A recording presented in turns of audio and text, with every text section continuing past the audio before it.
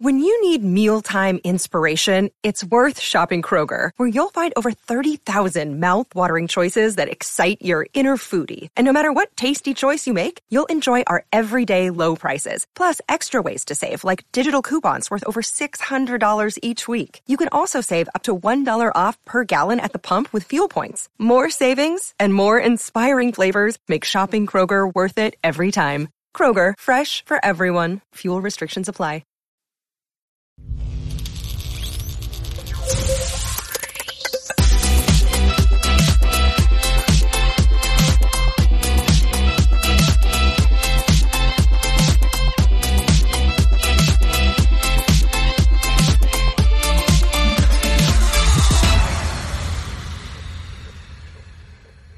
So good morning, Charged Up Studio listeners, and welcome back to another episode where you get charged up for success. I'm Dana Olivo, your host and CEO of Marketatomy, LLC. Today, we've got a very exciting podcast for you. Our topic today focuses on what a small business can learn from Jeff Bezos and Amazon. Steve Anderson is an expert in strategic risk and business development. Drawing on decades of experience in the insurance industry, he wrote the Bezos Letters, 14 Principles to Grow Your Business Like Amazon, which has become a Wall Street Journal, USA Today, and international bestseller. With hundreds of thousands of followers, Steve was handpicked by LinkedIn as one of the world's most influential thought leaders. Let's all please welcome to Charged Up Studio, Mr. Steve Anderson. Thank you so much, Dana. I appreciate you having me on the show. Second time around is a charm here. So yes, it is. For those of you who don't know, we had a problem with our last recording. I had to invite Steve back to record again. So hopefully this one will be even better than the first recording. We have some practice now, don't we? We have some practice. So welcome, Steve. Oh, thank you. Amazon has definitely come out on the right side of the COVID pandemic over the last 20 months or so. Let's talk a little bit about that. What are your thoughts, Steve? Well, I think there's no question, Amazon was maybe as surprised as all of us were in March of 2020 when we thought maybe, a week, 10 days, 2 weeks at the outside that we were going to have this problem. And it wasn't that. We certainly learned that. And Amazon got hit in terms of volume as people were, having to stay home, not being able to go out, not wanting to go out. They turned to Amazon, which is kind of a first point. Really interesting positioning on their part, right? They had been working for 26 years or so to be the online everything store. And that certainly got tested in early 2020. And I would say they stumbled some in the very beginning. And because of their experience with scaling for their normal peak period, which is holiday, October, November, December, they knew what to do. So they were able to quickly pivot, scale, and start getting those packages that we all were ordering to us in maybe not exactly 2 days, but certainly in a timely manner. And for a lot of people, they became their lifeline, right, for getting stuff. And you're absolutely right. My husband is the king of online order. We have something delivered here every single day almost, okay? But what I love about Amazon is their ability to think outside the box. So why is Bezos the master of risk? And how do you know when you're taking too much risk or not enough? Yeah, that really is the thought that became the basis for the book that I put together. Being in the insurance industry as long as I've had, and last 25 years, really focusing on technology and how the industry could use it and adapt it, I started asking exactly that question. Is the biggest risk business face today actually not taking enough risk? And it was directly related to the speed at which technology was coming at us. It was faster and faster. And in the past, businesses had some time, 12, 18, maybe 24 months to kind of sit back and say, oh, I don't know about this. Let's explore this. Let's study it. I don't know if we should do this or not. And now, it's 6 months, 3 months. I mean, it's a lot shorter time period. And I think what really attracted me to Bezos and Amazon is this thought process he has that failure is a natural part of business growth. Now, I always want to say at Amazon, failure is not just let's throw it against the wall, see what happens. It's a very strategic, mindful process where they try and figure out, okay, where could the failures come and how can we prevent them? And at the end of the day, Amazon has had some massive failures, and they didn't, probably the best way to say it is, seldom do they fire people for failure. They will fire people for incompetence and doing the same mistake over and over again. But Bezos understood and built a culture around what I call encouraging successful failure. That's my first principle for growing, which is in order to invent, you have to experiment. And when you experiment, you have to understand that those experiments could fail. And that's part of the process. The question is, are you learning enough through those failures that you can then prevent more failures in the future? Right. And we've always heard lessons learned, thinking Correct. After the fact are the biggest lessons that you can learn in life. I'm an example of that. Absolutely. And I kind of go back to the core of your question. How can Amazon continue to invent? I think it's partly because of this mindset. Right. And again, one of my other principles is dynamic invention and innovation. And frankly, I think that's where a lot of businesses have it backwards. They keep saying we need to innovate. Well, I actually think they need to invent. So they need to experiment so they can invent something new on behalf of the customer. And that allows them to innovate that new invention, new platform, new process, new product, even more as they go. And again, Amazon is a great example of that process. Yeah. And I love, you said two things in there that are critical that we point out. Okay. First of all is the invention side of always thinking ahead. What can you introduce that's new in the market? Okay, whether it's service or product based or whatever, that meets the new customer demands, the customer requirements. And Correct. The other thing you said there is the customer, meeting the customer's needs. It's all about customer obsessed business. And that is exactly what Amazon is all about. When you think about the fact that now, when we originally started talking, you talked about 2-day delivery, 3-day delivery, that type deal. Now you can get products the same day you order them. Yes. And again, my principle is obsess over customers. What Bezos says is the same thing. And I think his choice of words is interesting. And I've always thought that. Seldom do you hear businesses talk about obsessing over customers. They talk about customer focus, customer service, customer journey, right? Those kinds of things. But obsessing has a different connotation to it. And the customer is really at the center of everything Amazon does. In fact, I pulled up the 97 letter, and he talks about obsessing over customers. And I'm quoting now. From the beginning, our focus has been on offering our customers compelling value. We realized that the web was and still is the worldwide weight. So this is 97, right? Therefore, we set out to offer customers something they simply could not get any other way and began serving them with books. So again, always focused on the customer. And even back to your husband, right? The reason I think, at least what I hear when I ask the question, why buy on Amazon? It's easy. Convenience. And from the convenient and easy, I can get it.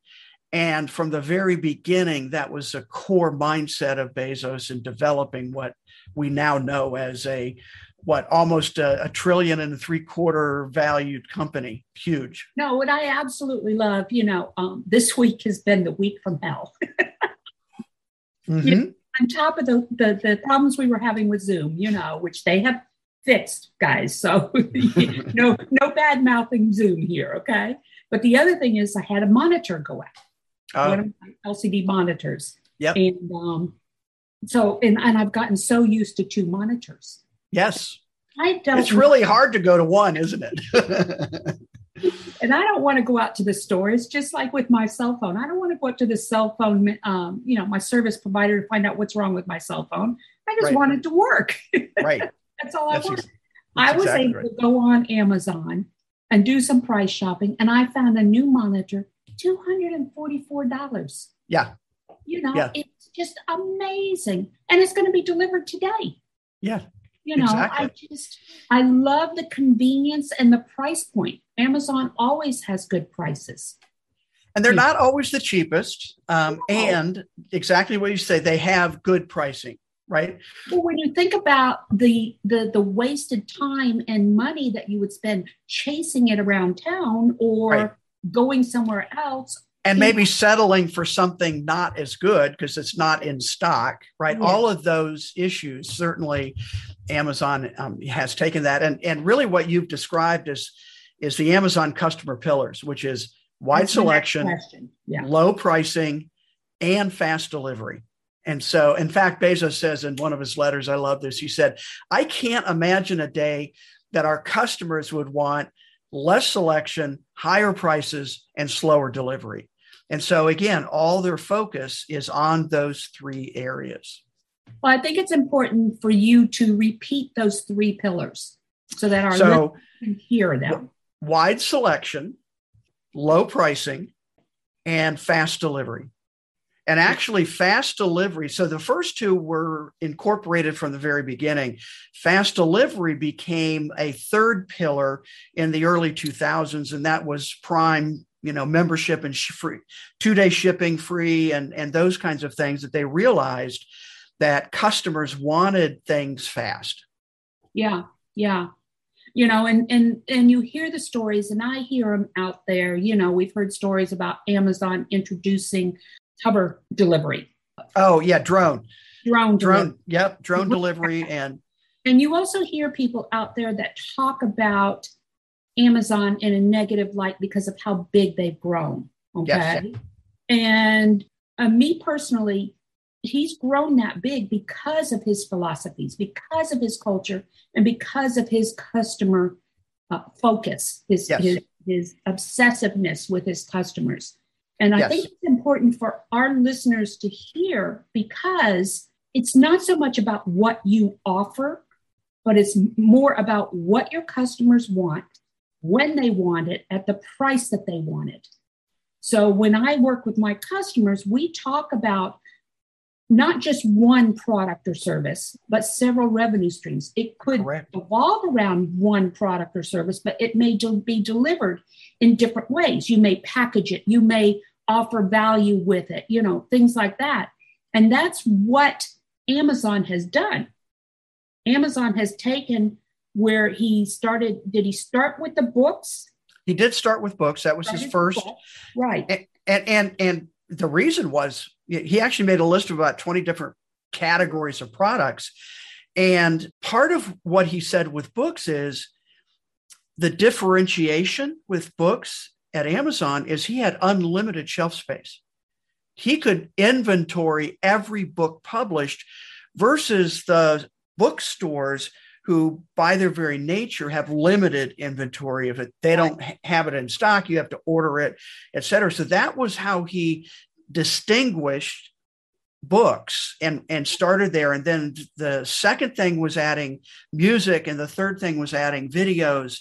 And then, and he always had in his mind, there would be more categories, but books was a good place to start. Right. I mean, I get all of my books from Amazon, whether they're print or digital. I'm part of I agree. The Kindle Club, or $10 a month or whatever, and I can have unlimited books. I'm always downloading. I'm always downloading my books. Right. Somebody says something, right, and you go, "Oh, I'll take a look at that." Yeah, and it's really nice. The convenience more than anything is what gets me with Amazon. Yeah. So we talk about high velocity decision making. How can that catapult growth through Bezos' two main types of decisions? So again, one of the tools at Amazon that allows them to be able to grow the way they have is that they actually have very little bureaucracy within Amazon itself. And Bezos talks about high velocity decision making as one of the tools or ways that they are able to respond quickly in 2020, to pivot, to look at new products and services. So he describes two types of decisions. Type one are big bet the company, hard to reverse decisions. Audacious. It could be audacious. It could be, are we going to, merge or partner with another company? Hard to unwind if we decide we don't like it. Right. And he says there are very few decisions at a company that are type one. And if there is a type one decision, it should be made slowly with lots of data and ultimately with a gut feeling that this is the direction we need to go. Right.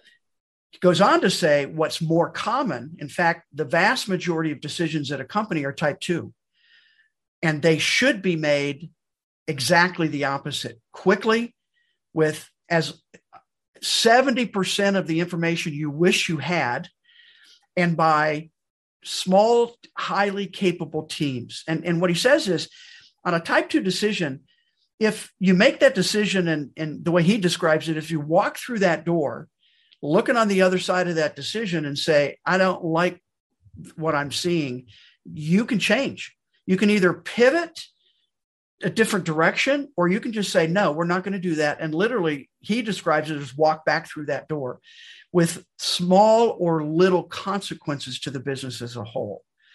And what he says in growth, your question about growth, he says, as businesses get bigger, they tend to take type two decisions into a type one process. So that's when you have, a supervisor, a manager, a regional director, a VP, all having to, quote, approve a project versus make a decision, default to action, and be willing to change your mind. And I've heard this before, as far as, if you're going to make not the type one decisions, but the type two decisions, get in, do your problem solving, and get out as quickly as you can if it's not the right decision before you end up spending a lot of money. When I work with my clients, we go through a process, a 5-phase process, of growth. They need to understand this right from the very beginning. You've got the see it stage. So if you're working on, say, introducing a new product or service, something quick, you see it, and then you have to prove it. Right. And you can prove it very quickly simply by asking or putting yourself in your customer's shoes. Correct. As you said, if Bezos was to walk in and he didn't like what he was seeing, he would just make that decision not to. Okay. Put yourself in your customer's shoes. Is this something the customer wants? Have you gotten, data that supports it? Then you go on to build it, and then you fund it, and then you grow it.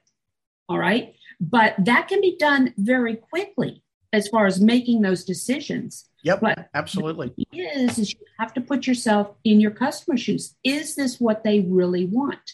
Or is it they don't know what they really want? And when they see this, they may see it. You see, It's the same thing with a lot of the new inventions that are coming out. Look at Apple, look at everything, all of these things. We don't realize the joy we can get out of some of this new technology coming out until it comes out. Right. And then there are those laggards who will wait and see how things go. But then there are those that will jump right on it. So, well, and I was going to say, one of the way Amazon tests product ideas is actually a program. I think last year, maybe year before, they started with, they put out, here's some product ideas that we're testing. One of them that I participated in was a small printer that was connected to Alexa that would actually print out your to-do list or your grocery list. If you said to Alexa, add milk to my grocery list, would actually print it out on Post-it note paper. It was like $149. So the first step was, if enough people said, yes, I want to buy this, and it got to a certain level, they would actually then start building it, start manufacturing it. So they actually were getting direct customer feedback by people saying, I want this enough, I want to pre-order it.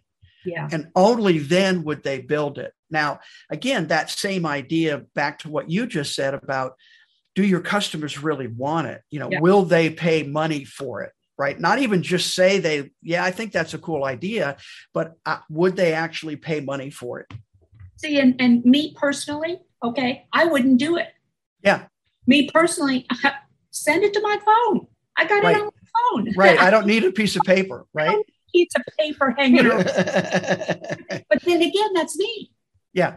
That's me, So and actually for me, I was intrigued with the process. So I like to, follow through the steps to see and learn, okay, what are they learning from this, right? This process.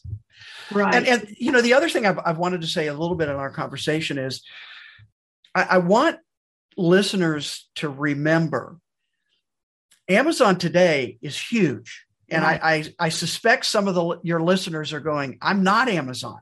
Right. I can't do these things, but I want you to remember that Bezos started out in his garage on his hands and knees, putting books in packages and driving them to the post office.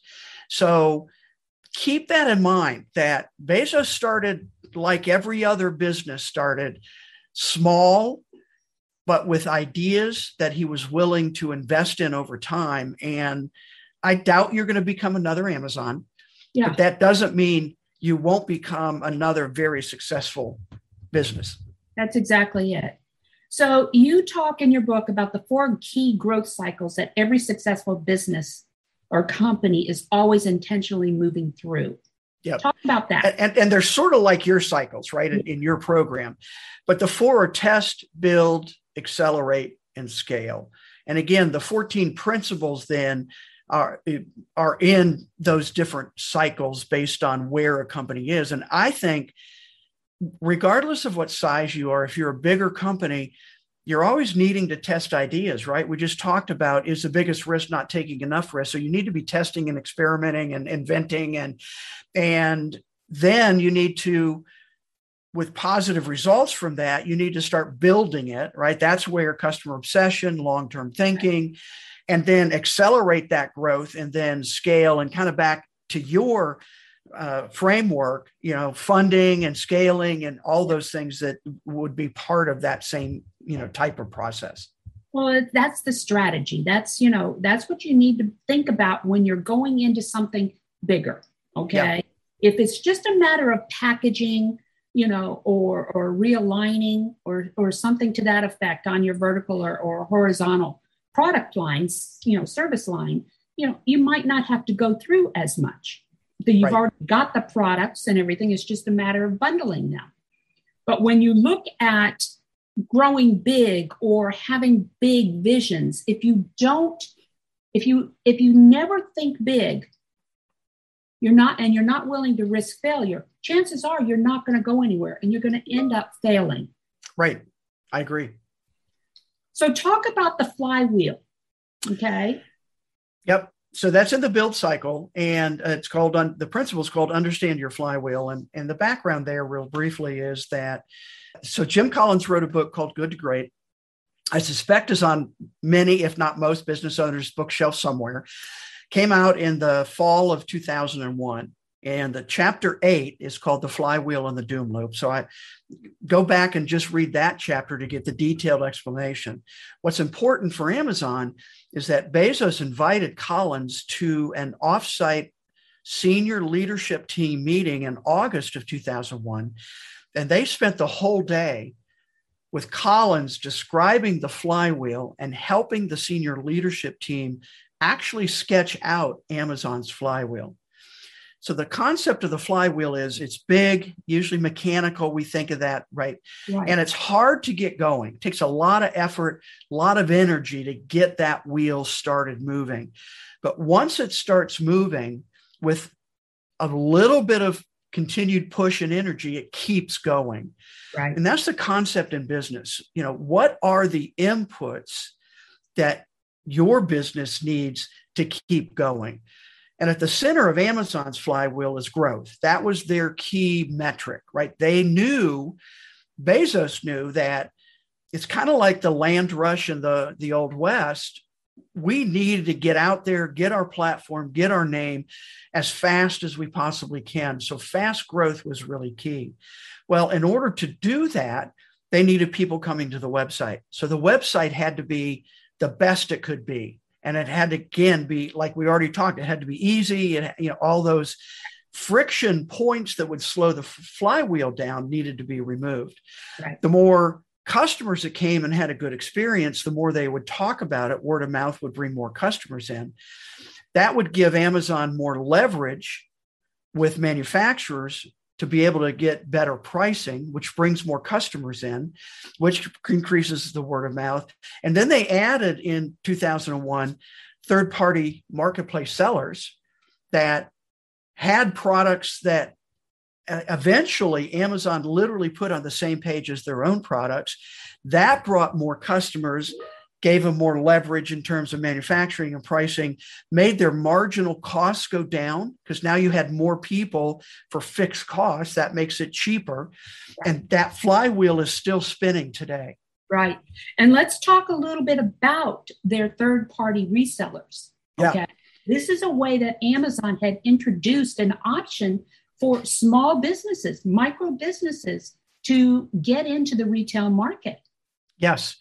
And a crazy idea. I mean, literally think about a business right now saying, I want my competitors on my website selling their stuff right next to mine. Crazy, counterintuitive idea. Mm-hmm.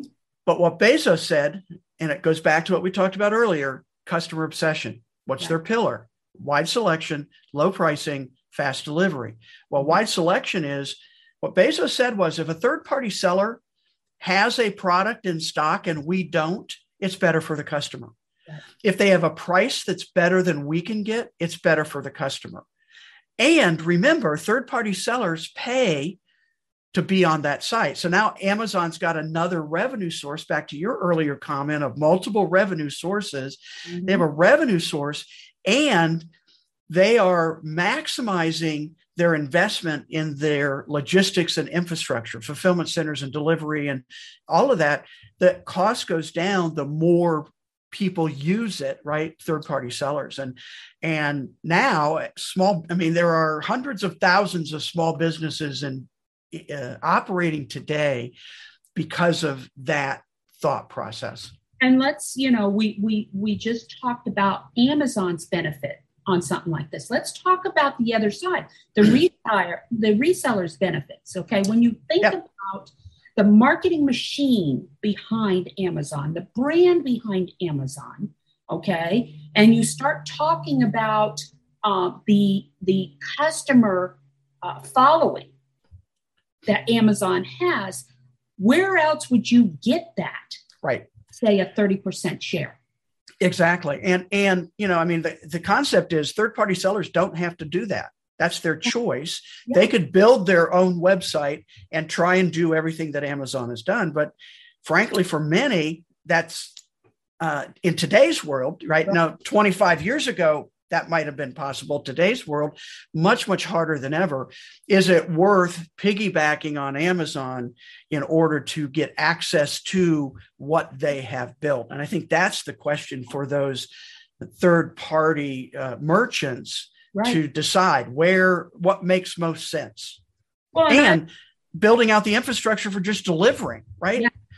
And I've worked with clients in the food packaging, food delivery, end of things. And a lot of times when they want to get into the big market stores, such as Publix, Winn-Dixie, right, Piggly Wiggly, wherever you are, okay, when they want to get in there, the first things that are asked is it available? Is your product available on Amazon? Right. Because if it is, they look at that as a value to them. Right. So they don't have to market as hard. Right. Yeah.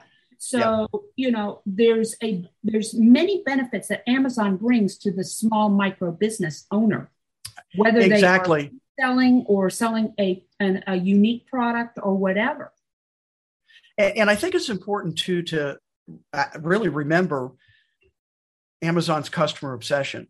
So if you're a small business and you're not treating the customers that buy on Amazon from you the way Amazon thinks they should be treated, then that can be a problem, right? Yeah. So you hear stories of getting kicked off the platform and those kinds of things. So just keep that in mind, that customer obsession at Amazon goes through everything that they do, third-party sellers included. That's when we start talking about culture, and we talk about that culture carrying through in your partnerships, in operations, everything. And that Correct. Culture of customer first or customer obsession has to be observed. I feel very comfortable when I go in and buy from Amazon, because if I don't like it, I know Amazon will back me up if I have to return it.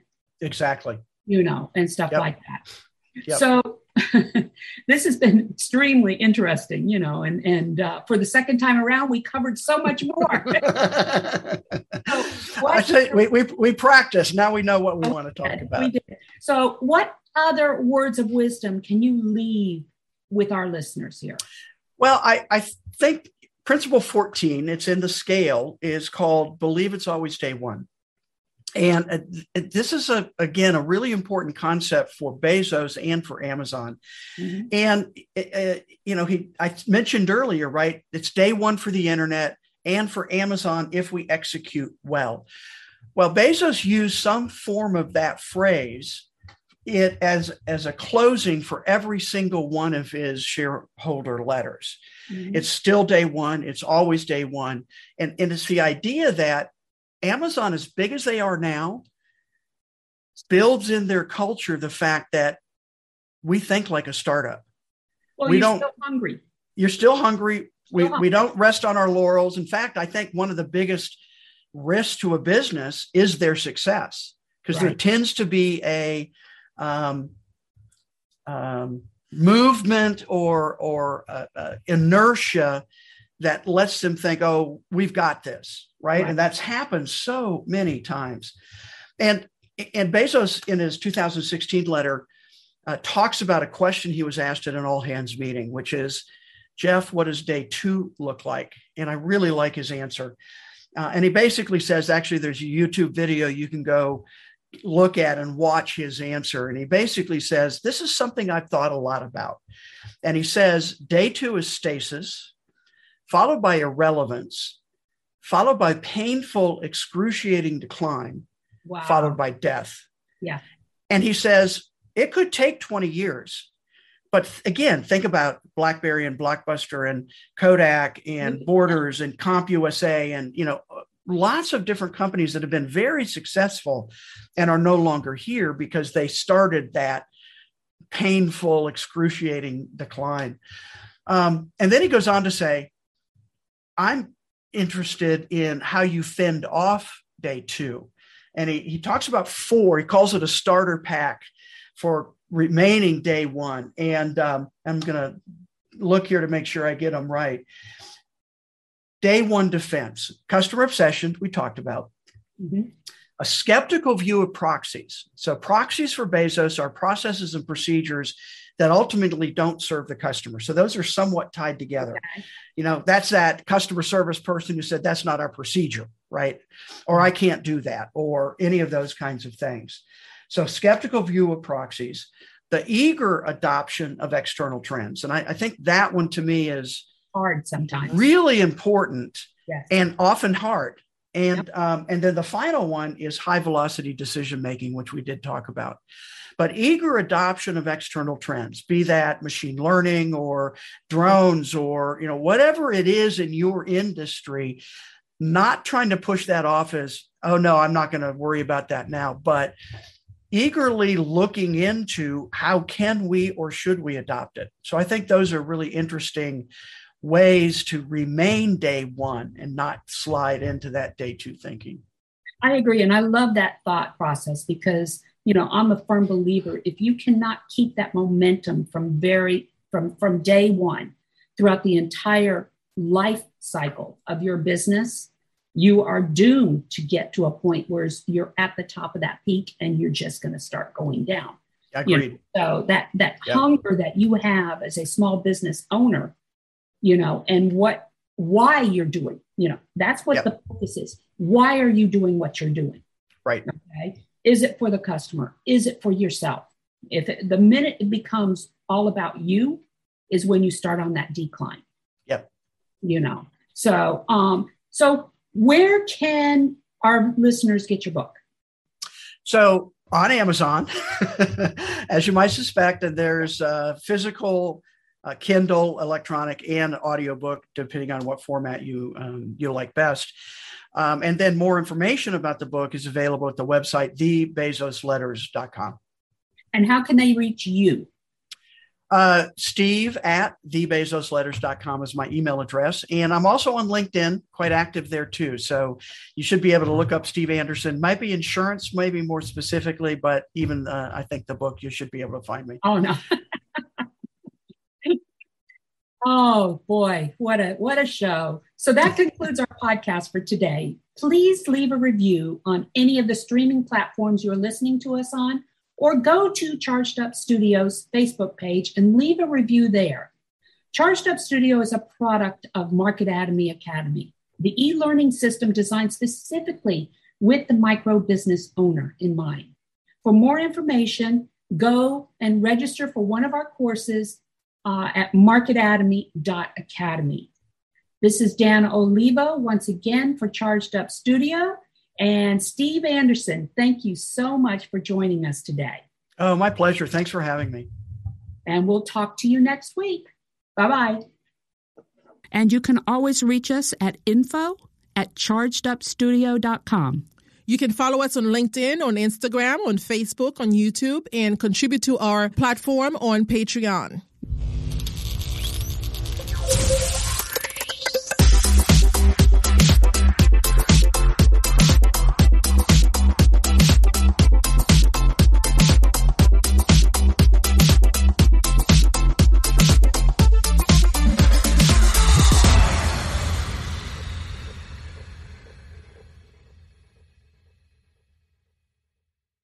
This podcast is a part of the C-Suite Radio Network. For more top business podcasts, visit c-suiteradio.com.